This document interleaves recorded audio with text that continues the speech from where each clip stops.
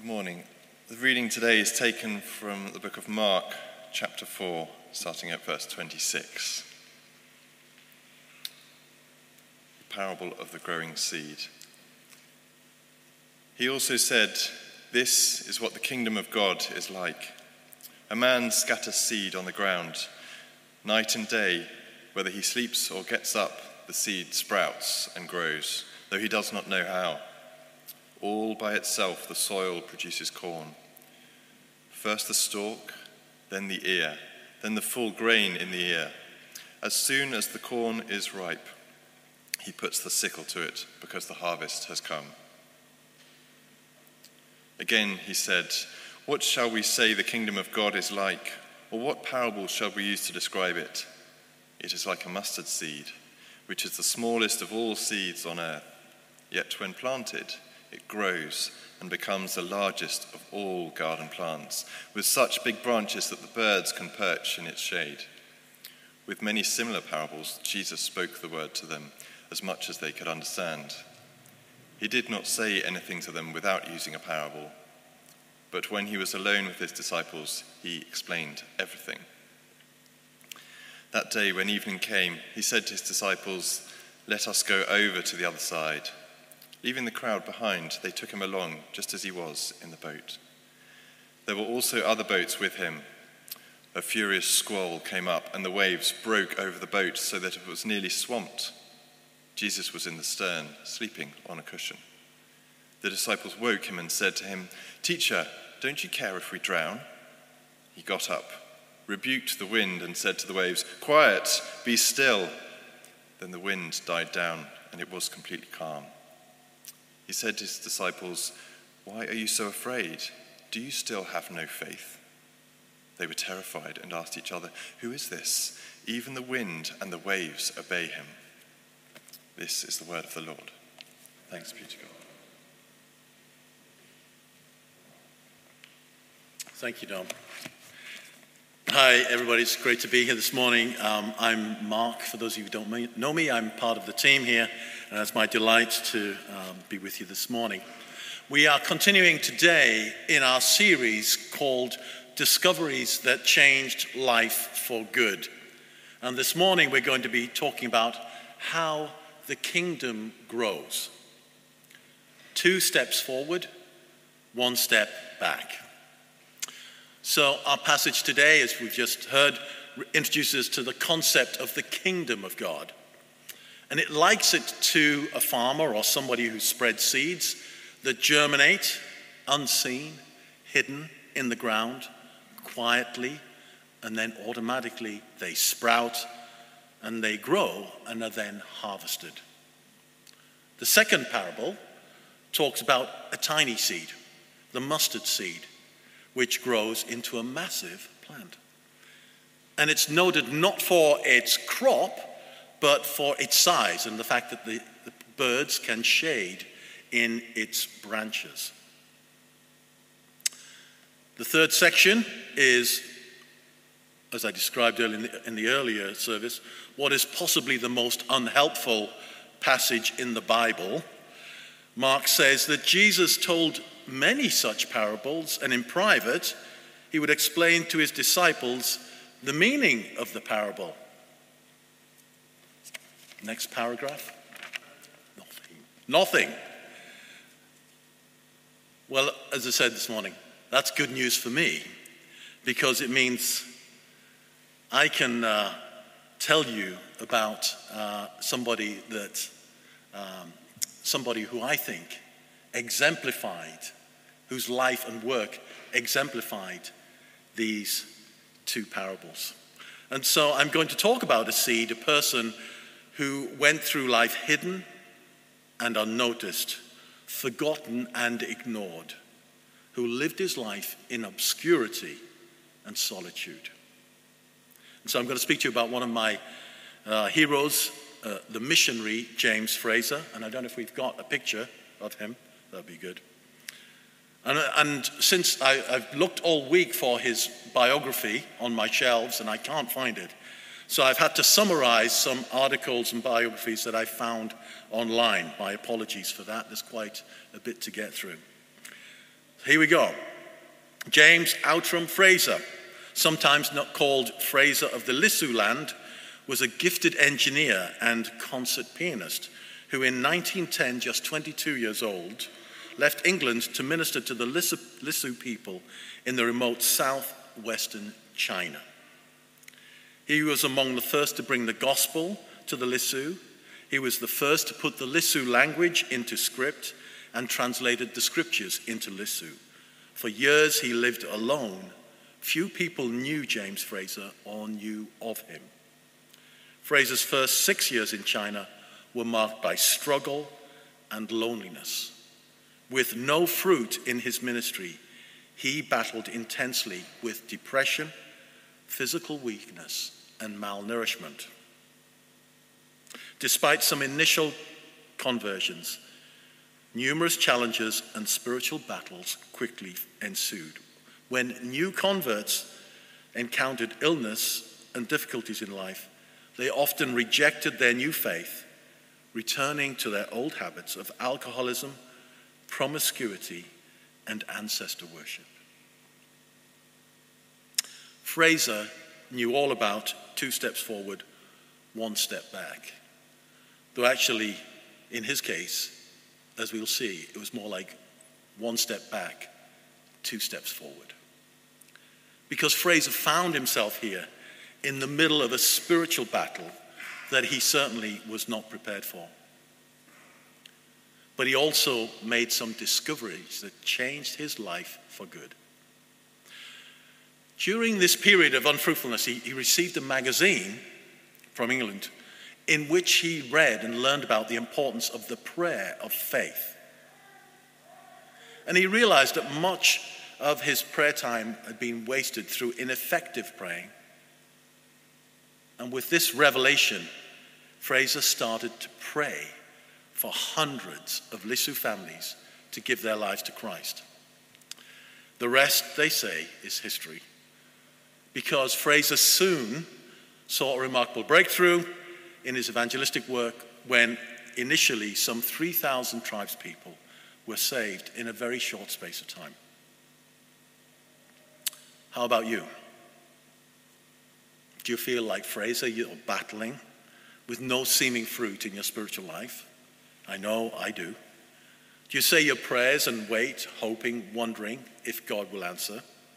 I know I do. You sometimes feel lonely, depressed, and forgotten by God. I know I certainly have. Do you long to have the kind of breakthrough that Fraser saw? I know I do. Do you want to know what was the secret of Fraser's success? I know I do. So I'm going to return to the story of Fraser in a moment, but for now, I just want to quote another commentator. Terry Virgo had this to say of Fraser. We see in Fraser God's way of success, a trinity of prayer, faith, and patience. Prayer, faith, and patience. We're going to begin, for those who are taking notes, with prayer. Verse 35. That day when evening came, he said to his disciples, let's go over to the other side. Leaving the crowd behind, they took him along, just as he was in the boat. There were other boats with him. A furious squall came up and the waves broke over the boat, so that it was nearly swamped. Jesus was in the stern, sleeping on a cushion. The disciples woke him and said to him, Teacher, don't you care if we drown? Wake up, Jesus. Don't you care if we drown? Now that's a prayer. No, that is a prayer. It's a prayer, but not as we know it. What it lacks in elegance, it makes up for in directness and brevity. I'm sure you'll agree. And I remember some years ago hearing John Wimber speak at what I think was probably his last visit to the UK. He was suffering from a throat condition, I think cancer. He had to frequently moisten his mouth so he could speak with an aerosol. He spoke then about his own prayer life, and after years of spearheading an incredibly flourishing and successful renewal ministry. And after years of faithful prayer, he said his prayer life had consisted chiefly of one prayer, and that was, "Help! Help!" And I spoke here not so long ago about Hannah, Samuel's mother, who the Bible tells us screamed out in her distress to God, screamed out when her life became intolerable. Well, Fraser took notice of this, and this is what he writes about Hannah. How much prayer is of the quality we find in Hannah's bitterness of soul? When she prayed to the Lord, how many times have we ever wept sore before the Lord? We have prayed much, perhaps, but our longings have not been deep compared to hers. I've quoted this many times. Spurgeon said, "He who prays without fervency does not pray at all."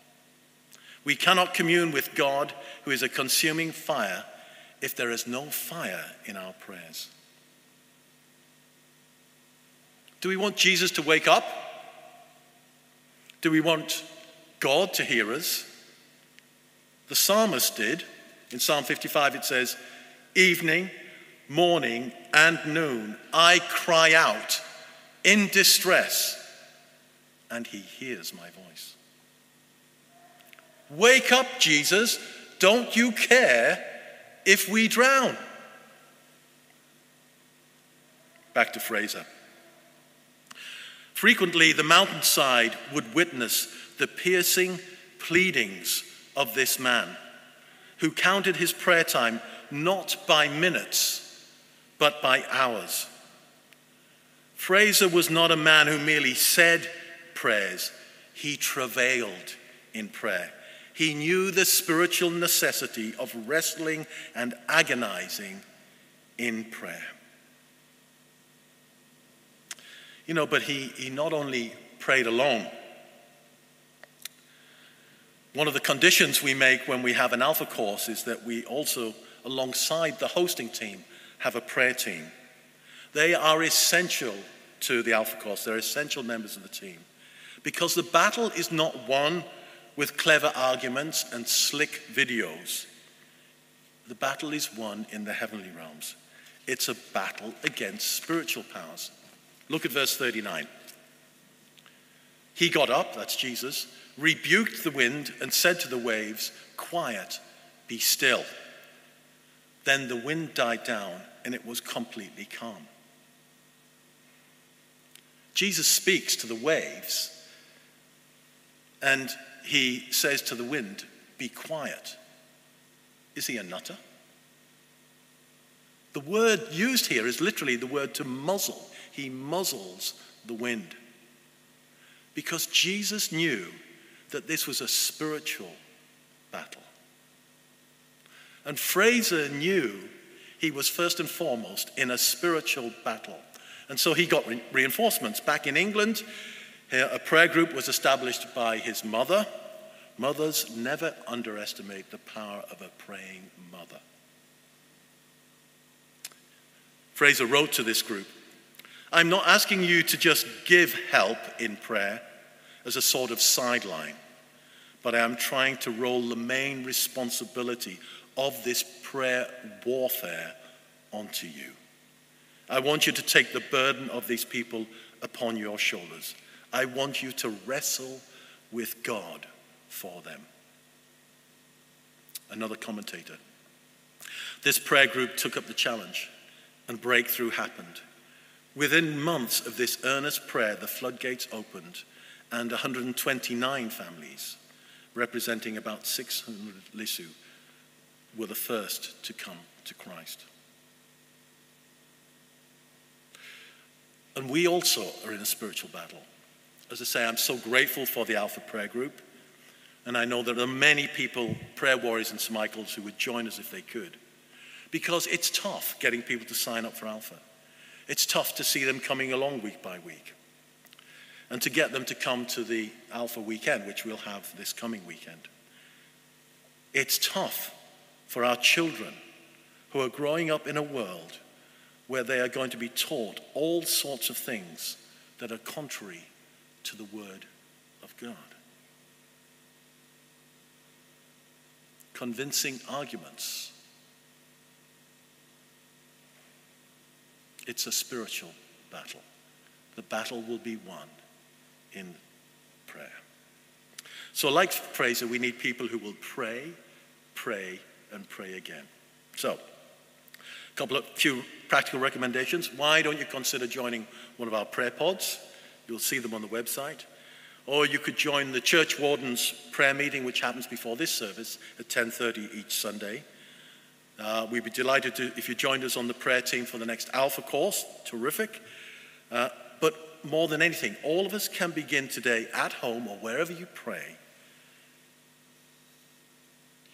like Fraser. You can begin to cry out to God until he hears us. Second point, faith.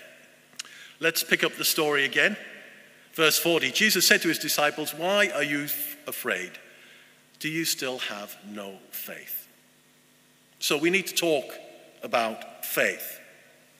And I'm not talking about faith like belief, like somebody might ask, what faith are you? And you might say Christian, Muslim, Jewish. No, we're talking about faith as Hebrews 11 defines it, which is this. Faith is the substance of things hoped for and the evidence of things not seen. You see, faith is not hope. Hope is what we hope for. It's kind of uncertain. The Bible tells us there's another kind of hope, a certain hope. There are things that will happen, promises that God has made that we can rely on, like resurrection. That's biblical hope. But even that is not faith. It doesn't say, now hope is the substance of things hoped for, the evidence of things not seen. That would be meaningless. Faith also is not praying and then waiting to see the outcome. Faith is the substantial evidence of what you don't yet see. The evidence of what you hope for. It's knowing your prayers have been answered when you pray them. Back to Fraser's biographers. Fraser learned, that's through the magazine he received, the importance of the prayer of faith and realized much time had been wasted through ineffective praying, believing God would answer instead of knowing that he, God, had already answered and receiving this answer when the prayer was offered. With this revelation, Fraser asked in faith for hundreds of Lisu families to give their lives to Christ. Faith is that knowing that Fraser talks about. It's described here. His diary entry after one such prayer session. After much pressure, even agony in prayer for Lisu souls, I was enabled to break through into liberty and to pray the definite prayer of faith for signal blessing among the Lisu during the next few months.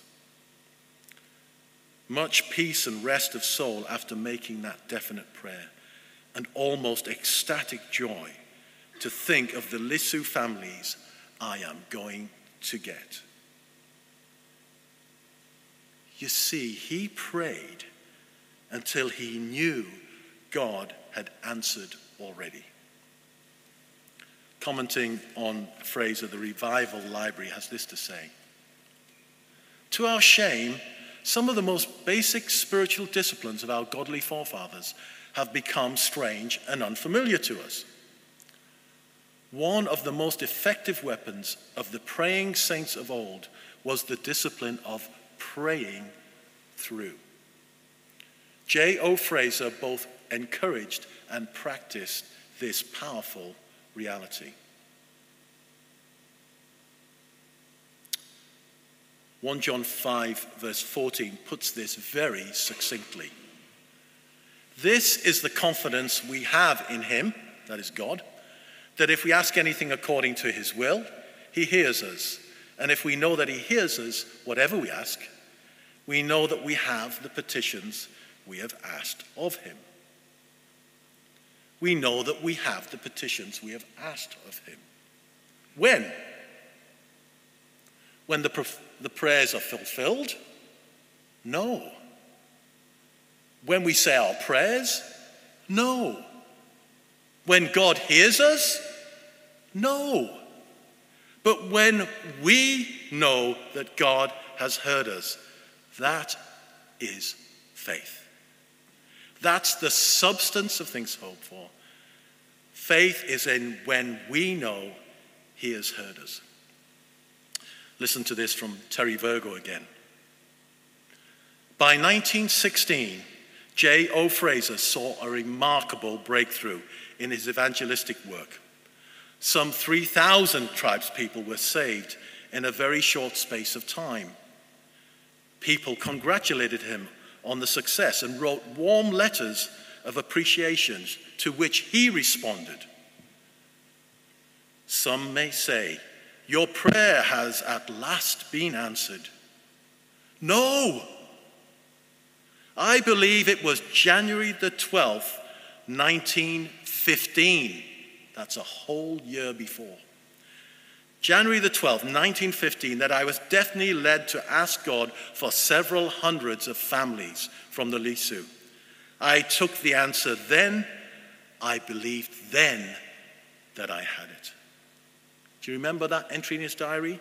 When he talked about, I broke through in faith. I broke through into liberty, he puts it. He knew in January 1915 that he had the petitions he was asking of God. He knew in January 1915 the substance of the things he hoped for and the evidence of the things that he had not yet seen and he would not see until 1916, a whole 12 or 18 months later. Once you know you have got Jesus' attention, that your prayers have roused the living God, when you know that God has heard you, just stand back and wait for the fireworks. He got up, it says in verse 39, he rebuked the wind and the waves and said, quiet, be still. Then the wind died down and it was completely calm. He said to his disciples, why are you so afraid? Do you still have no faith?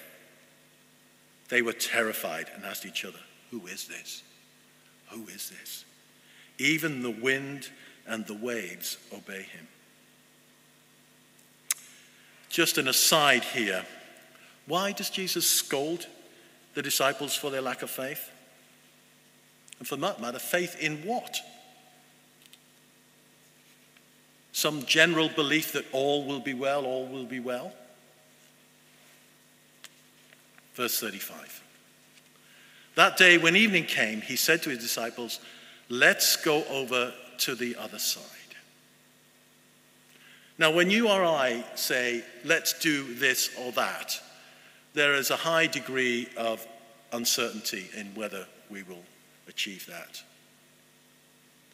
In fact, James actually tells us not to say that. He says, you ought to say, if it's the Lord's will, we will do this or that. But you know, when Jesus says something, that's a whole different matter. When he says, we're going over to the other side, the second person of the Trinity, that is a whole different matter. When God says something, that is something you can put your faith in. So that's why he rebukes them. Third point, patience. Back to our passage. As I said at the beginning, right before this incident, he tells two parables about the kingdom. Seeds being sown, quietly growing, until a mature plant is harvested, and the mustard seed, the smallest of the seeds, how it grows into a huge bush. And in both, the sower waits patiently for the outcome. So let me simply apply this observation. At the time of his departure to China, some said it was absolutely wrong for Fraser to waste and bury his talents on the mission field. Not only that, but he went to the most mountainous and remotest region of China, completely cut off from the outside world. And while he was there, he was virtually forgotten. If ever a seed was sown in the ground and forgotten, it was James Fraser in Lisuland. And his diary entry for January 16th read this. And this, remember, is after his breakthrough in prayer. He's trusting God now for these souls that he prayed a whole year earlier. He writes this, January 16th, 1916. Not a single person at the service this morning. The walls of Jericho fell down by faith. Of all the instances of faith in Hebrews 11, this corresponds most nearly to my case. But not faith only was necessary. The wall fell down after it had been encompassed about for 7 days. 7 days' patience was required, and diligent compassing of the city every day, which seems to typify encompassing the situation by regular, systematic prayer. He already knew that he had faith, but he says not faith only was needed, but patience, prayerful patience also. It's recorded elsewhere that same year, 1916, there was a real move of the Spirit among the Lisu, resulting in, listen to this, 60,000 baptisms within only 2 years. The Lisu church continued to grow and eventually became one of the largest tribal Christian bodies in the world. The Wikipedia entry for the Lisu people says this: hidden within the mountain ranges of southwest China, Christianity is thriving in the Salween River Valley, where the Lisu live, nearly 70 years after the death of Fraser. As of 2007, there are estimated to be 80 to 90% of the population making a Christian profession.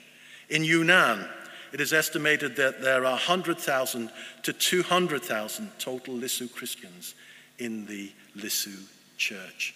In 1992, the Chinese government officially recognized the Fraser alphabet as the official script of the Lisu language. In 2008, the Chinese government's Religious Affairs Bureau proposed Christianity as the official religion of the Lisu. Today, Fraser is remembered as one of Christianity's most successful missionaries. He knew that hope is what God has promised us. He knew that prayer is weaponizing those promises back to God. He knew that faith is the concrete assurance that God has heard you, and that patience is standing in that faith until you witness the outcome. James O. Fraser, one seed buried, quietly growing unseen. The kingdom of God in Lisuland, one tiny mustard seed becomes one giant tree. Prayer, faith, patience, these are discoveries that will change your life for good. Let us pray.